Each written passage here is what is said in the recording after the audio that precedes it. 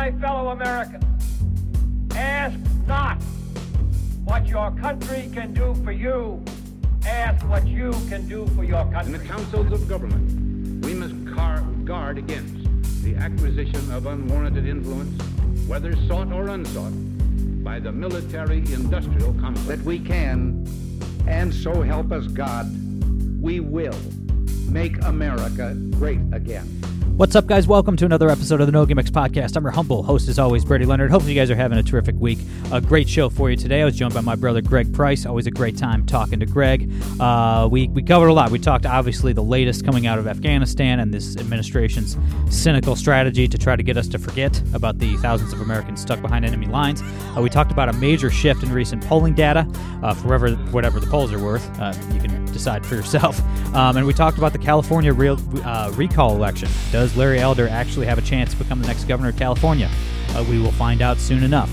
Guys, before I get to Greg, please follow us on Twitter at NoGimmicksPod. Please subscribe on iTunes, SoundCloud, Google Play, Spotify, wherever you get your podcast. Make sure to subscribe. And if you are an iTunes user, please take a few seconds to give us a 5-star rating and a good review. That really helps us out. And if you like what you're hearing and want to get involved with the show, you can support us monthly over on Patreon, patreon.com/the No Gimmicks Podcast. All right, without further ado, the great Greg Price.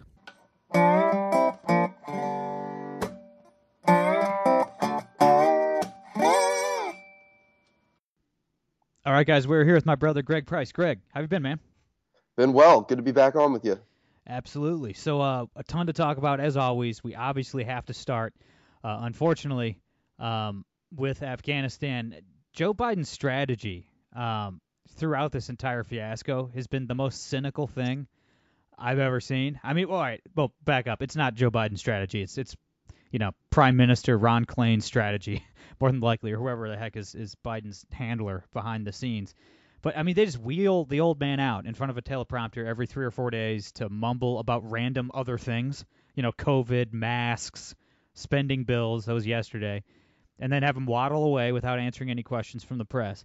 And, their goal is to what exactly? It's like their goal is to hope that we forget about the 10,000 Americans still stranded behind enemy lines. It's like, man, what a cynical, nasty strategy, devoid of basic humanity, basic decency. Yeah, I mean, and you can say what you want about Donald Trump, but when a national crisis hit our country, COVID-19, I remember covering it. He was out there every day taking questions from a press that hated him for 2 hours. Yeah. And he would be doing it on Saturdays and Sundays. He was out there every single day. And they wheeled Joe Biden out twice a week for 15 minutes at a time, where he where he reads off a script and then walks away. And I can't imagine that that's very reassuring to most Americans, especially those who are actually trapped in Afghanistan. And yeah, I mean, and they'll never admit that they didn't really have any plan for this. And that's, the fact that they didn't have one is why thousands of Americans are still trapped and may still be trapped after August 31st. Yeah, I mean, the White House yesterday said in no uncertain terms that they're stopping evacuations actually before the August 31st deadline. They said they want to be done in the next 72 hours or so. I don't know. Apparently, I mean, every day we wake up and learn that the situation's getting worse over there. You think it's hit rock bottom, but I mean, I think we're far from the worst of this. The State Department yesterday sent out an alert to American citizens in Afghanistan telling them that this is their last chance to get out of the country, and then they rescinded that alert. So just the incompetence is insane. I mean, nobody really knows what's going on. And at any rate, it's not physically possible. And the Pentagon's admitted this. It's not physically possible to evacuate every American citizen by August 31st. It's not possible. There's anywhere between 7,000 or 8,000, maybe as much as 11,000 or 12,000 Americans still stuck in Afghanistan. That's not even to mention our Afghan allies and so forth. And I don't know. I mean, the administration is planning on leaving thousands of Americans behind. It's like I don't even know how that's real, man. It's like Joe Biden is perfectly comfortable giving the Taliban thousands of American hostages. Yeah, I mean, I don't understand why they're letting the Taliban dictate the terms of our withdrawal. Joe Biden said that we would fully withdraw everybody by August 31st, and the Taliban says that if we extend it, then that's not going to be okay.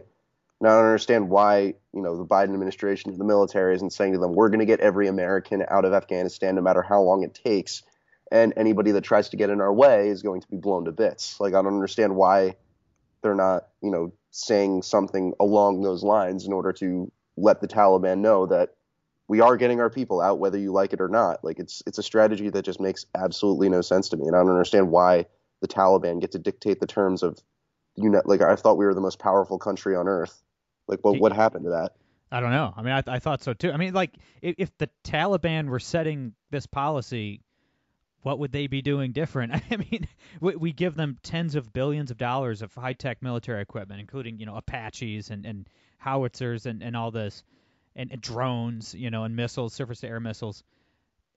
And then they set the deadline on when we need to get all of our people out.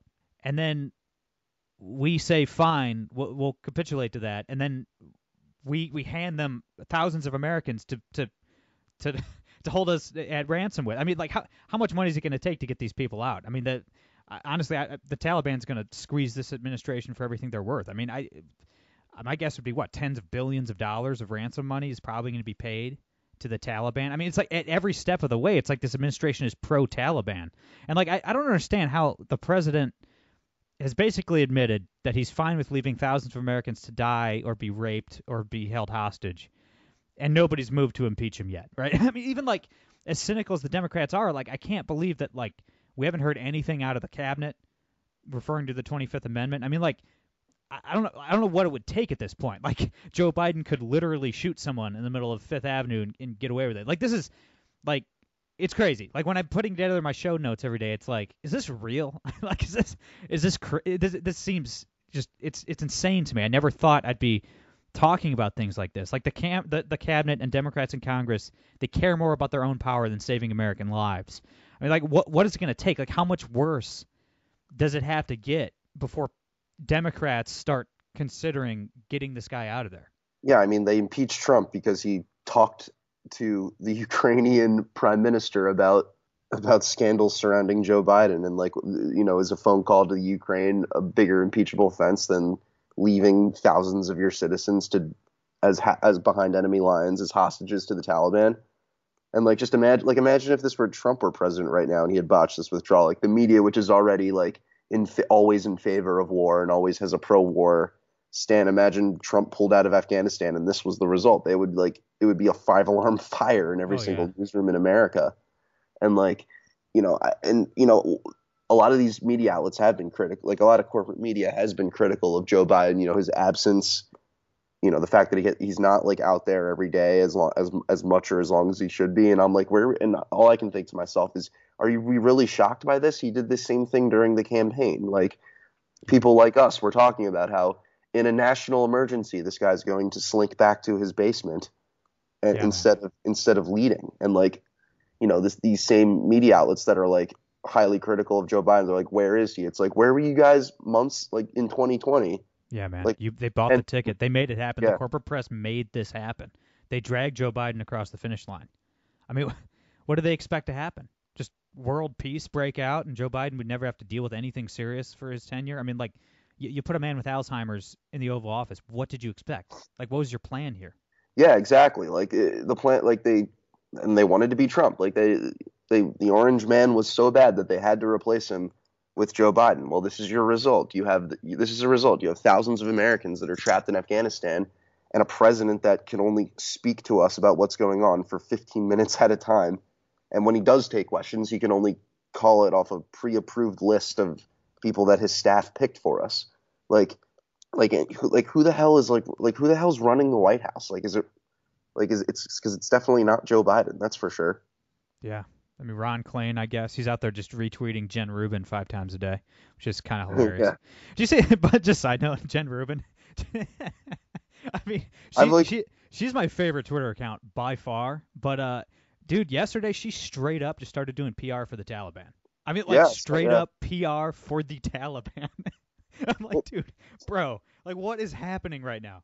I mean, the thing about Jennifer Rubin, it's not so much her because like she can't help who she is. She's always been like a nut, and just out of her freaking mind. Like, the thing about her is, like, the Washington Post continues to trot her out as, like, a legitimate political blogger, as someone that you should take seriously as a voice on the news in America. And, like, it's amazing how she's become, like, this go-to megaphone for the White House comms team. Like, the White House comms team just tweets out her op-eds as if, like, Jennifer Rubin is somehow, you're in the middle of this national crisis where you're leaving thousands of Americans at the mercy of the Taliban, and the person you're going to do your PR cleanup is Jennifer Rubin, of all people. Like, she literally Like, makes other left-wing hacks in corporate media look bad. Yeah, Like, and just for her, like, lack of intellect. You know what I mean? It's like she doesn't have two brain cells to rub together. But it's like, even for her, man, just running cover for literally the Taliban. It's like, oh man, I just don't get it. And then one more thing before we move on. Guys like you and I have known this forever, but it's like I've seen a lot of people on Twitter lately just now coming to the realization that corporate media likes war. They're like, when did the corporate press start cheering for war? It's like, dude, where are you serious? Like, where have you been the last several decades? Like, my goodness, of course these people love war. It brings ratings. They've been like that forever. I mean, imagine just finding that out now. It's like, where have you people been? yeah, I mean, I was too young to remember the Iraq War, but my mom is also a journalist, and she's been involved in the game forever. And so she, like, she talks to me all the time about how, like, during that time, like, there was nobody that was more in favor of going to war in the Middle East than the corporate media. Oh yeah. Like, and like all of those people who reported all of these stories about how Saddam had WMDs and how and all of these other things, like, all these people still have jobs in Washington D.C. and, like, believe it or not, there are actual people in actual newsrooms and actual think tanks in D.C. who still think that a Western style democracy can be built in a nation literally nicknamed the graveyard of empires. Hey man, well, hopefully China can go in there and get their ass kicked next. I mean, Afghanistan, they took care of Russia, they took care of us. I don't know. Maybe knock the Chinese down a couple pegs. You never know. Yeah, we'll see. I know this is a cynical direction to take this, but I want to talk about some of the polling data we've seen this week. And I usually I don't put too much stock in polls. Obviously, they've been consistently bad my entire adult life. But, like, there's some big movement towards Republicans lately. Obviously for good reason. But and I mean, take all this with a grain of salt, because pollsters hadn't changed a darn thing between 2016 and 2020. So there's no reason to think they've gotten any better now. But looking at the real Clear Politics average, which is, like, I mean, it's usually off a little bit, but it's the closest thing you can get to reality, I'd say. Joe Biden's now underwater by 2.2 points. He's down about 8 points in a month in terms of favorability. The generic ballot favors Republicans by a point. It was D plus 14 4 months ago. I mean, it's a huge movement right now going towards the GOP going into the midterms next year. Yeah, and I mean, we should expect that because, like, midterm elections are usually bloodbaths for the party in power. Like, that's always been a trend.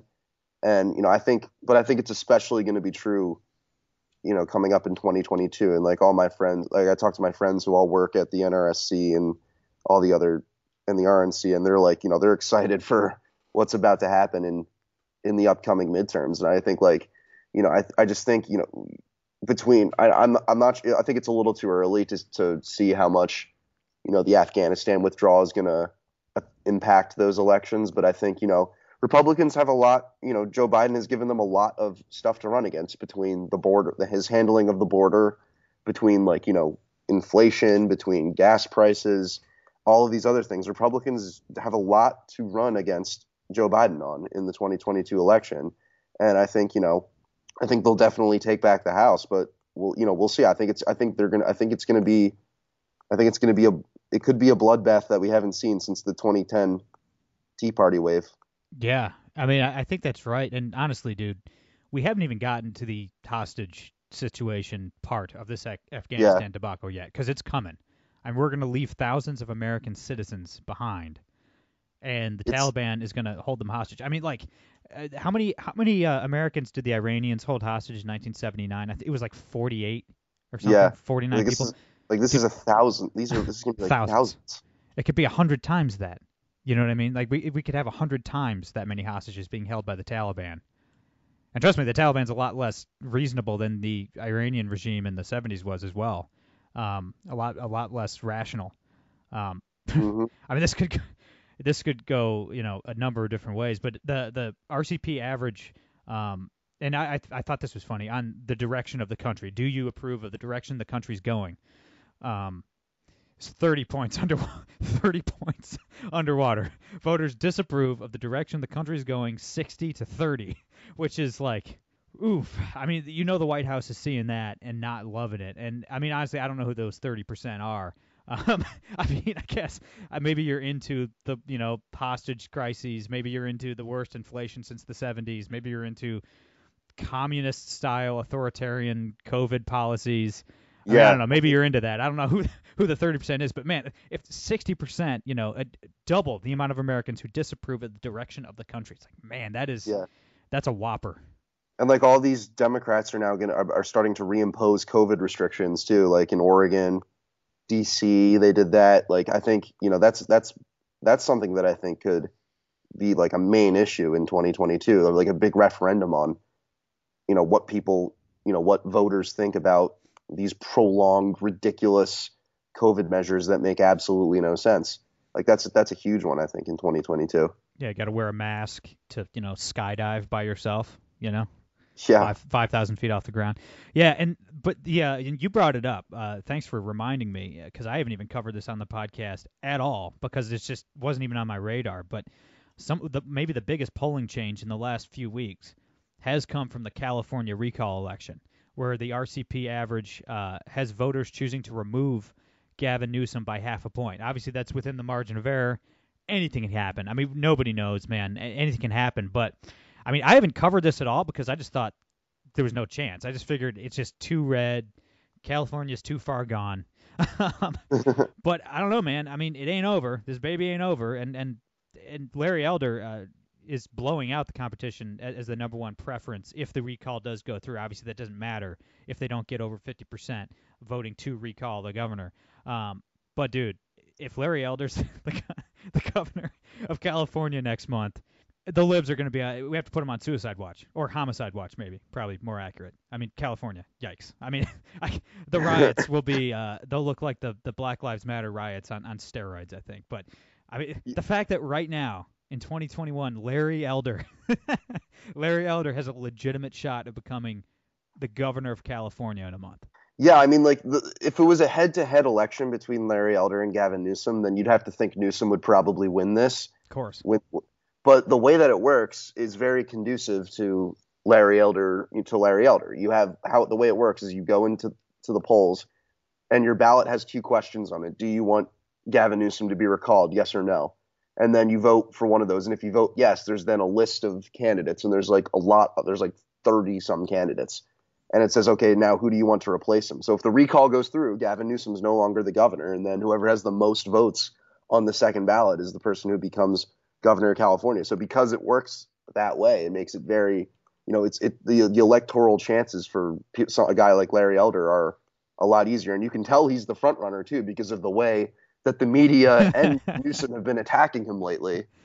They've been like, there was that headline in the LA Times that said Larry Elder is the black face of white supremacy. and like Gavin Newsom has been attacking him by name, which is something he hasn't done for any of the other recall candidates. And the K-File people over at CNN have been posting like all these things from his past to try and dig up dirt on him. And so you can tell that he has a shot at becoming the governor because of the way the media has been just relentlessly attacking him lately. Oh yeah, man. When they start bringing the racism hard, they're scared. the black face of white supremacy. And it's funny too, man. Like, Larry Elder is funny because he's just such a nice guy, and he has nothing in his past that you can use against him. He has this, he's pretty unimpeachable in terms of his character and his record. Yeah. So it's like, they have nothing. They have nothing on this guy, and it's funny too because he's not like a bomb thrower at all. Like he's not like the traditional like right-wing talk radio guy. Like he's just like a nice guy, kill him with kindness kind of guy. So it's hilarious seeing him scramble and try to slander this guy. But it's funny, man. Like I think the Democrats have to be feeling off guard because they could have just like tried to push Newsom to resign, and then like the lieutenant governor would have taken over, and then they would have just automatically canceled the recall election. But they just thought they had it in the bag this whole time, and now they're like, oh shoot, we actually have to campaign. Like when's the last time a Democrat actually had to campaign statewide in California? It's like, do they remember how? You know, Yeah, usually once you get past the primary, you're good. So it's like they're in a position they haven't been in a long time. Yeah, and like the last time California had a Republican governor was Arnold Schwarzenegger, who got in there Just on a recall election too. So like, you know, you could tell that they're terrified, and like they're spending like he's going to end up spending like he's going to be closing in on $100 million spent in this recall election. Really? Yeah, like wow. Yeah, like it's up, like they're going to end up spending like I think between like the campaign, like between like all of the groups who are involved in you know, opposing the recall, it's going to be closing in there for sure. Like it's incredible. Dude, that's crazy because this campaign's only like 2 months long. Yeah. You know what I mean? Like it basically just got started. Like it wasn't. I mean, it's not like a year-long campaign for governor. It's like, I can't believe they're burning through $100 million. Like they're gonna burn. They're like, yeah, and it's not just like Newsom's campaign. I'm talking like all the other groups involved. Like they're burning money to try and keep Newsom in power. Man, if Larry can pull this off, my goodness, put him on Mount Rushmore, man. I don't care. And then in your state, your adoptive home state of Virginia. The gubernatorial race is a lot closer than I thought. Terry McAuliffe, I just checked before the podcast. Real Clear Politics has him up by 4.3 points. And I expected when I checked that, you know, I was expecting 12 points or 11 points, something like that. But I mean, I don't know, man. If the unfavorables for the Democratic Party keep going in the direction they're going, I don't know, man. Republicans have a legitimate chance of taking the governorship in California and Virginia this year. I mean, can you imagine? Yeah, I mean, the Virginia GOP has always suffered from the fact that they run absolutely shit candidates. Terrible candidates. Like in 2018, they ran Corey Stewart for the Senate. Terrible. Who was just awful, just an awful candidate. But this year they picked a really, really good candidate in Glenn Youngkin, who's like just he's not like the chaotic Trump supporter like Corey Stewart was. He's a very like likable, relatable guy. You know, he's calm guy. You know, he's like calm. appeals like, to yeah. Like Terry McAuliffe is kind of this like Democratic flamethrower. Like, you know, he kind of like is one of those people. So they're very like diametric opposites. And like Virginia is a blue state because of the fact that so many people who work in D.C. live in Northern Virginia and move to more. And that's like the reason that it's a blue state. And like, but I think like a lot of the issues that are at the forefront of this campaign and that have attracted like significant backlash in Virginia, such as like school closures, critical race theory in schools, mask mandates, like all of that stuff are things that are going to be affecting, you know, the Virginia gubernatorial race. And so like, I think because of the candidate that Virginia picked, like, I think, Glenn Youngkin definitely has a real shot. I have a lot of friends who are working for his campaign, and they seem to agree with me. Yeah. I need to try to get him on the show, actually. Thanks for reminding me. But I definitely think Youngkin has a chance. And obviously Larry Elder has a legitimate shot in California. I still think, just talking about California, I have to think the likeliest scenario is that Democrats are going to do Democratic stuff and just vote for the blue team, forsaking their own interests like they usually do in California. That's what they're best at, unfortunately, California voters. But, man, Gavin Newsom, I mean, he's governed like a wannabe Joseph Stalin, right? He was caught, 75 million times defying his own commie COVID orders. I mean, he's just terrible. And he's just like, he's not a likable guy. He's weird. It's like this weird, woke, unimpressive dude. And it's like, this is your last shot, California. Like, this is like, for me to respect you as a state, like, this is it. Like, if this recall doesn't work, I mean, we got to kind of just give up on California. Just pack it in. It's over. It's a failed state. Like you can get off this bus that you're on right now, California, with Larry Elder. Like, but this is your last chance. Like, I'm going to stop paying attention to you. I'm going to stop listening to you crazy people out there. Like, this is the last stop on the train, right? Like, this is before it goes off a cliff. Like, this is your last chance, you know? I think we got to throw in the towel on our California friends if this one doesn't work. Yeah, that's probably true. I mean, what's interesting is, like, believe it or not, California is the state in America that has more registered Republican voters than any other state. And so I actually went to California a couple months ago. I visited some friends who live in Newport Beach, and like the Republican area, it's hilarious. Like the Republican areas like Orange County where I was, and like I guess the others in Northern California, they have like local politicians who just don't enforce the ridiculous state laws in there. They just don't, like they actually like take care of their homeless problem, and they actually like treat, their citizens. They don't like, they treat them with respect. They don't let them shoot up on the street, which was an actual policy in San Francisco of designated areas where people should drugs. Like those aren't things. And like, I think California, like obviously like the political leadership there is just like broken, and, LA County and like the Bay Area is a total mess. But like the areas of California where like all of the Republican voters live, like it's kind of they're like diametric opposites to like what you would think California would be.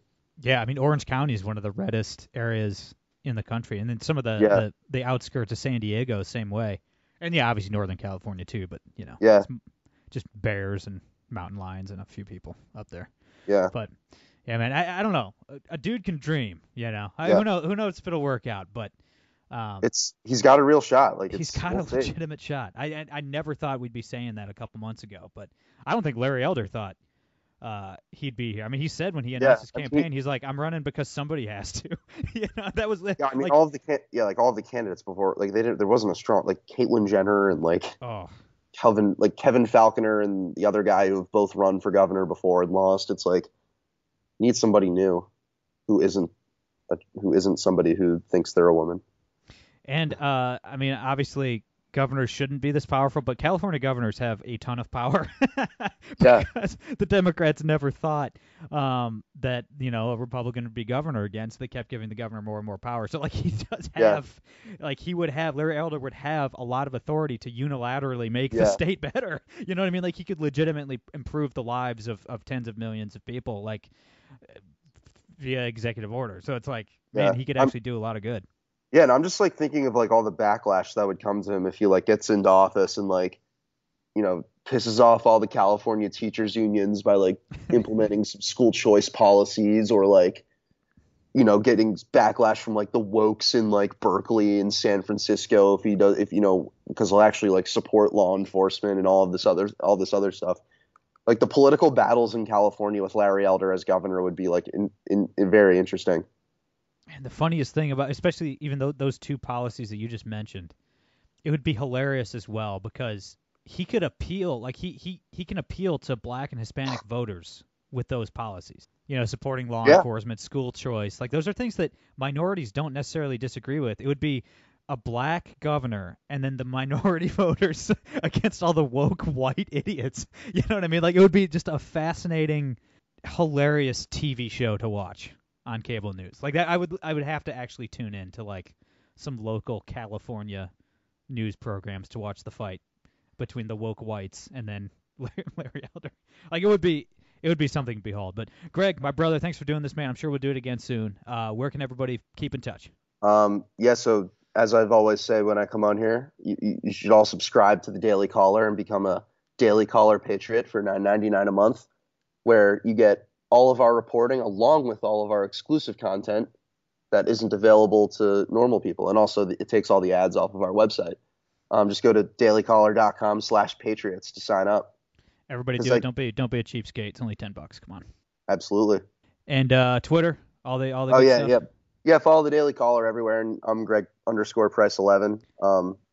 Daily Call, like as I've said before, when I plug my stuff on your show, having news outlets that will actually challenge the party in power is something that you should support, especially in the current political climate that you find yourselves in the Daily. I'm very proud. I'm very happy that I work for one such outlet, the Daily Caller, that you should all support and read and get all of your news from. Yeah, and Daily Caller obviously has my endorsement as well. I mean, they're doing some of the best journalism in the world over there right now. Some of the only guys with boots on the ground during a lot of these riots that we've seen over the last year, and we're the ones who broke the Cuomo nursing home scandal too. That's right, a year and a half ago. Yep. Yep. Yeah, legitimately, Andrew Cuomo would still be the governor of New York without the Daily Caller. So everybody check them out. Everybody follow Greg. He's great. That's all I got for today. I'm Brady Leonard. I'll be back on Monday. No gimmicks.